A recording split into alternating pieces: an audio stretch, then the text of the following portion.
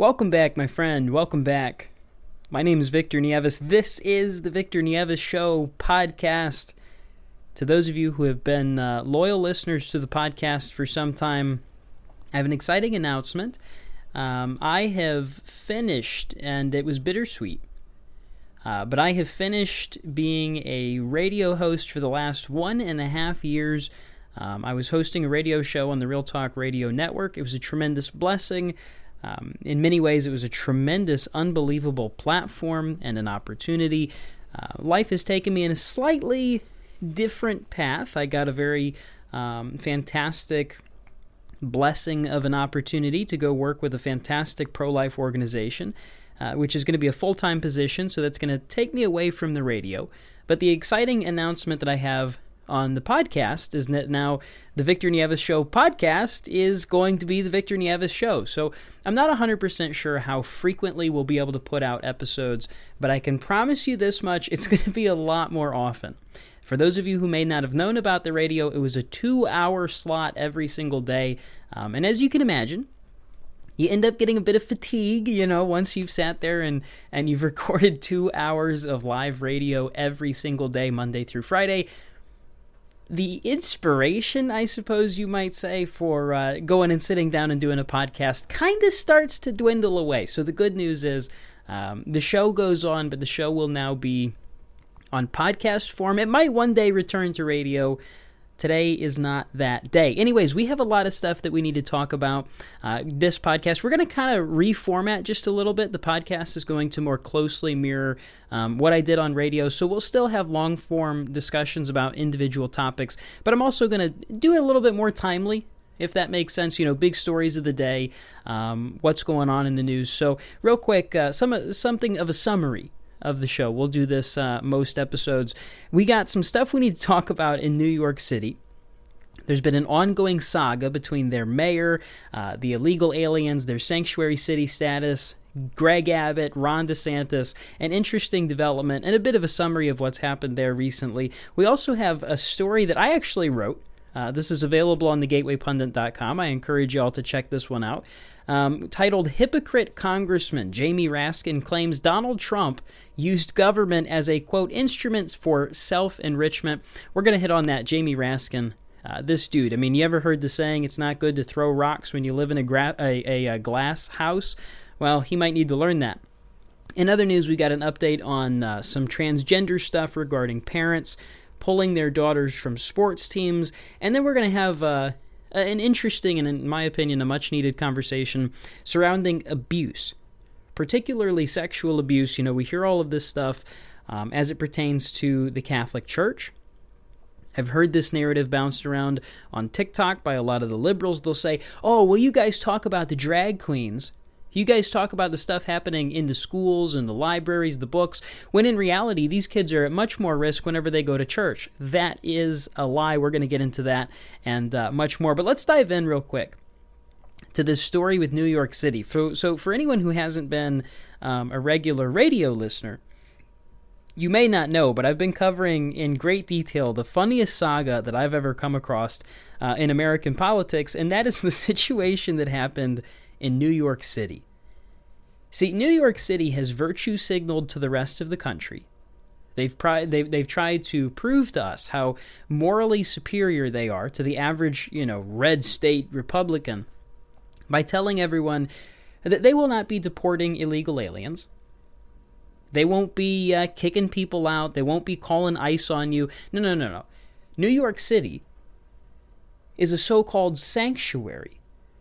It's a safe haven for all of the illegals to go, and for the longest time, they didn't have to actually walk the walk. They could just talk that talk, but they didn't have to deal with illegal aliens. As we know, you got quite a ways to go if you're walking from Texas all the way to New York City. I don't know how many hours that is by car. Probably 20? 20 hours or something like that? Crazy. So New York City has not really had to deal with the illegal immigration problem, at least certainly not to the scale that they have been lately. Greg Abbott, seeing as New York City was such a sanctuary for these illegal aliens, he gracefully obliged, and he decided, you know what, that's fine if you're going to be a sanctuary. where better to send illegal aliens than a sanctuary? So he put them on buses, he sent them to New York City, and it has been a debacle. You know, they built these huge shelters. At one point, they housed a bunch of illegal aliens in a very nice, a swanky hotel. I think it was called the Watson Hotel, very nice hotel. The illegals didn't want to leave. Mayor Eric Adams tried to bribe them out of there with oranges. I kid you not, craziest stuff. He tried to bribe them with oranges. Eventually, they had to call the cops. They kicked the illegals out, had to bring in a hazmat team to clean because they had left it in such a state of disarray. So anyways, it's been a saga. Eric Adams put some of the illegals on Greyhound buses himself, sent some of them to Canada, sent some of them, to other areas in the country, which I thought was supposedly, right, Joe Biden said putting illegal aliens on buses was like super racist. Gavin Newsom said it was using them as political pawns, blah, blah, blah. Well, Eric Adams, he gets to do that. And now it's kind of come full circle. He said that New York City is full. They can't handle any more illegal aliens. And he's actually calling on Joe Biden to declare a state of emergency and say, listen, we have a problem. Oh, believe it or not. Crazy how quickly the liberals flip-flop, right? It used to be that Republicans were so racist and xenophobic and all of this stuff for wanting a wall and wanting to secure the border, but that's because Republican states, Arizona, Texas, southern states like that, they actually had to live with it. They actually had to deal with the consequences of illegal aliens in their place. Now that New York City has to deal with it, suddenly they start sounding an awful lot more like Donald Trump. Well, the most recent update in that ever-entertaining saga is that New York City is now, to facilitate all of the illegal aliens, planning to convert a soccer field on it's called Randall's Island Park, into a shelter for some 2,000 illegal aliens. And we call them illegal aliens because that's what they are.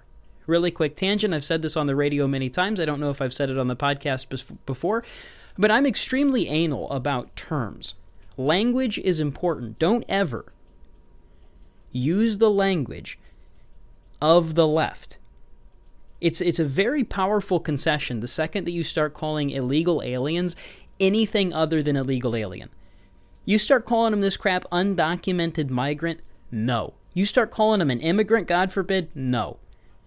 There is such thing as an immigrant to this country. Those are people who have followed our laws. They have earned the title of immigrant, assuming that they come here, they do the right things, etc. They have followed the law. They've earned the title of immigrant. They've become a naturalized citizen in many cases. Someone who breaks in the back door and just comes here to mooch off of our milk and honey, that is not an immigrant. That's an illegal alien, and they should be kicked out.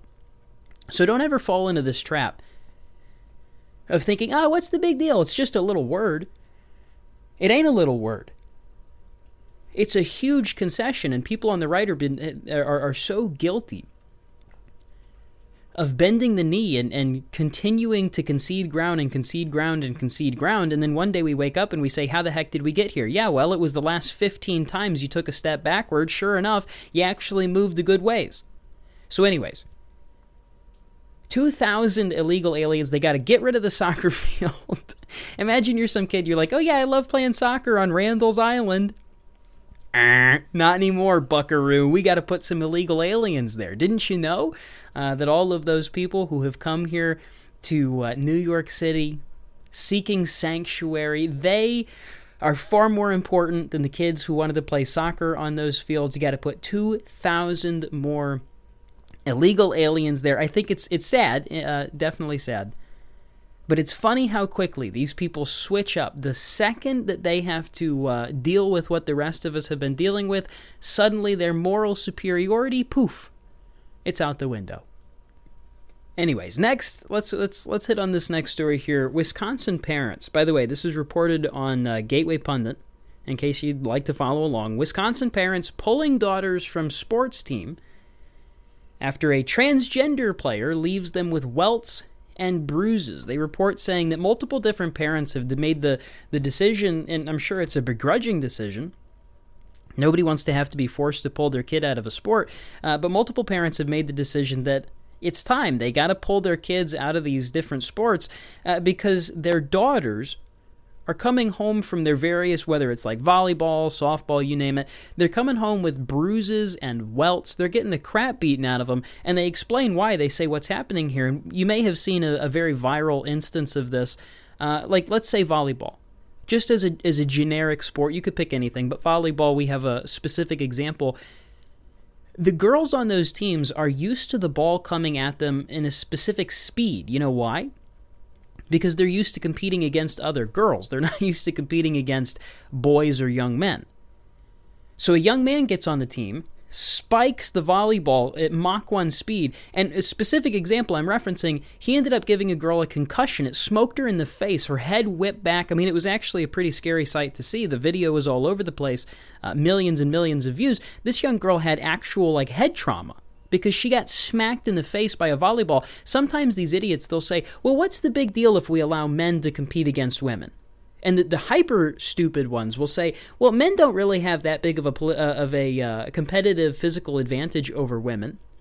Yeah, tell that to the girl with head trauma, because she got hit in the face by a volleyball. It doesn't even have to be a contact sport.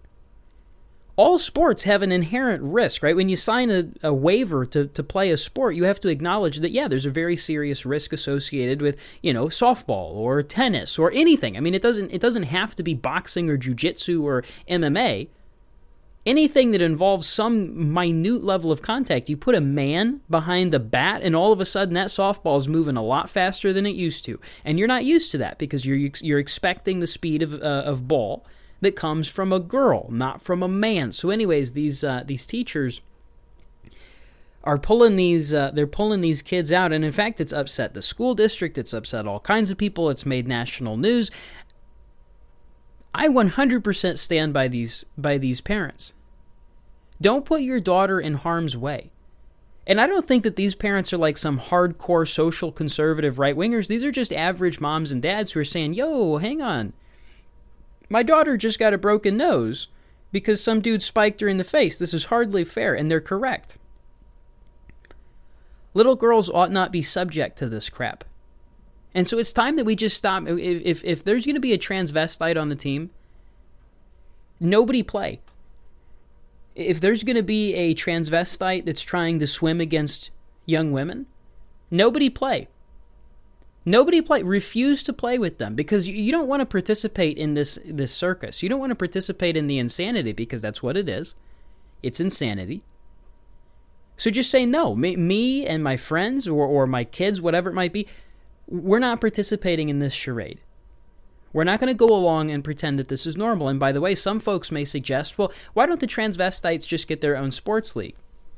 I'm okay with that, realistically, like as a reasonable middle ground, and I'm really not one that's big for middle ground, but if they want to play sports, they can play sports, and they're not going to want to play against men because they're the most effeminate men in the world, and they surely can't play against women because it's just a grotesque advantage. It's not fair at all to the women. So you can let them play amongst themselves, but they're never going to settle for that. That's the reason I'm not huge on that concession. The real reason I would say, no, that's not really worth pursuing, is that they're never going to be okay with it. It would temporarily actually become a step for normalization of transvestite stuff. Oh, it's just normal. You got your boys, you got your girls, and then you got your trannies. Like, no, that's actually not how this is. You got boys, you got girls, and you got mentally ill kids who had failures of parents.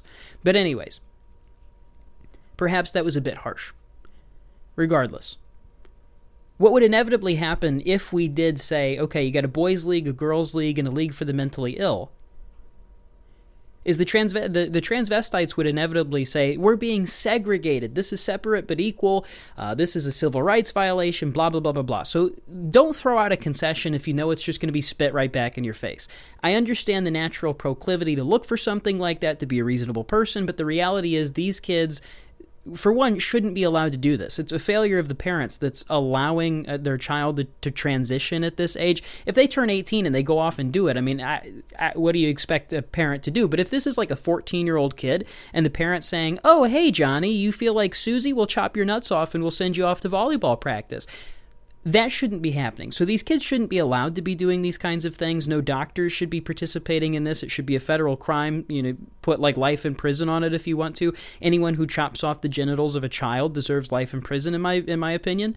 The hormone blockers, same story. You shouldn't be doing this to kids. I know there's an existing medical reason that you might, like maybe a kid goes into puberty a little bit too early. I understand that's different, but for the purpose of gender transition, if you're going to start prescribing, hormone blockers to these kids so they can just find out on their own, no. There should be a prison sentence with that one, like minimum of 15 years if you do that to a child, because you're castrating them. They're never going to be the same by the end of these. Like the Dutch treatment leaves a child castrated, which is the standard protocol for transvestite stuff.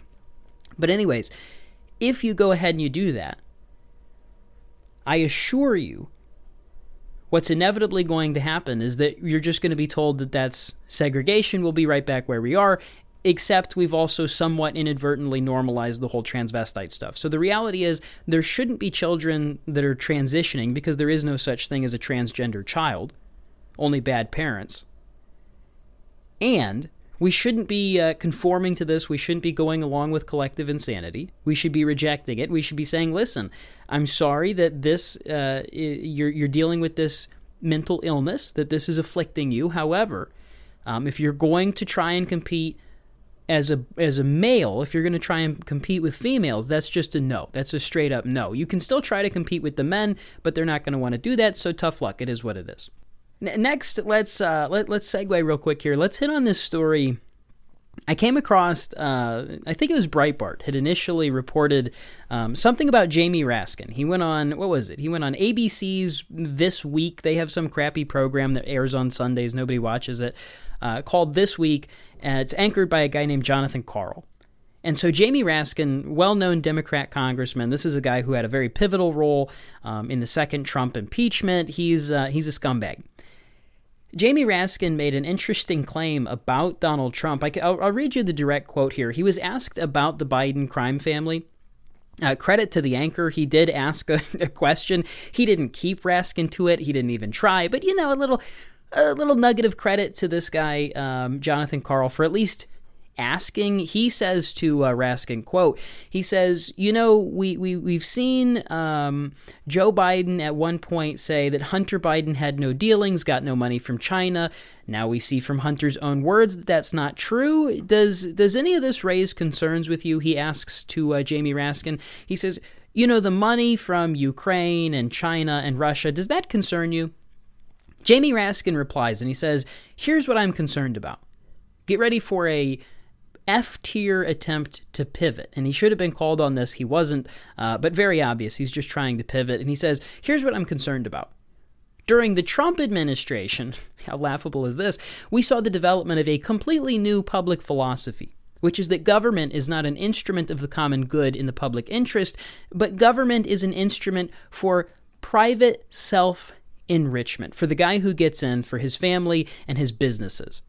And that's a role model we're seeing all over the world. So Jamie Raskin there, he says that Donald Trump, while he was in office, used the office as nothing more than a tool for personal enrichment. Now, as I wrote on the Gateway Pundit about this, that claim is clearly and demonstrably false. Donald Trump, unlike most politicians, actually lost money as a result of having served in office. This is reported across the board. One specific example, NBC reports on how Donald Trump lost some $700 million. There's estimates even higher than that. Some people theorize up to a third of his worth was lost at one point in time because of him serving as the president of the United States. Obviously, he also famously rejected his presidential salary, which is not a small amount of money, $400,000 a year. You're talking about a term of 4 years. That's $1.6 million that Donald Trump just outright rejected. If you're going to insinuate that Trump ran for president, became elected and all of that simply to enrich himself, he's pretty freaking bad at it. I don't know too many people to turn their nose up at $1.6 million, especially if you're just like there to make money. If you're just there to harvest as much coin as you possibly can, you're not going to say no to $1.6 million. I promise you, you're not saying no to that kind of money. And Jamie Raskin, Mr. Glasshouse, Mr. What's it, pot calling the kettle black? That's the old expression. Why haven't you rejected your $174,000 congressional salary? That's what he gets paid every year. The guy's a career politician, made a bit of money off of that, $174,000 a year. I'd like to make that. Most of you would like to make $174,000. If you're going to complain about Trump, essentially call him a grifter, say he's just in it for the money, maybe we should look at you real quick, buddy. Why haven't you turned down $174,000? And while we're at it, while we're looking at it, Jamie Raskin, why is it that your estimated net worth is between $4.1 and $4.5 million? I went through and I looked at the career of Jamie Raskin. I looked at his profile on, the congressionalrecords.gov. You can look at all of this kind of stuff. He has his own explanation of what he did prior to Congress. This guy's a career politician. He was a politician at the state level before eventually he became a politician at the federal level.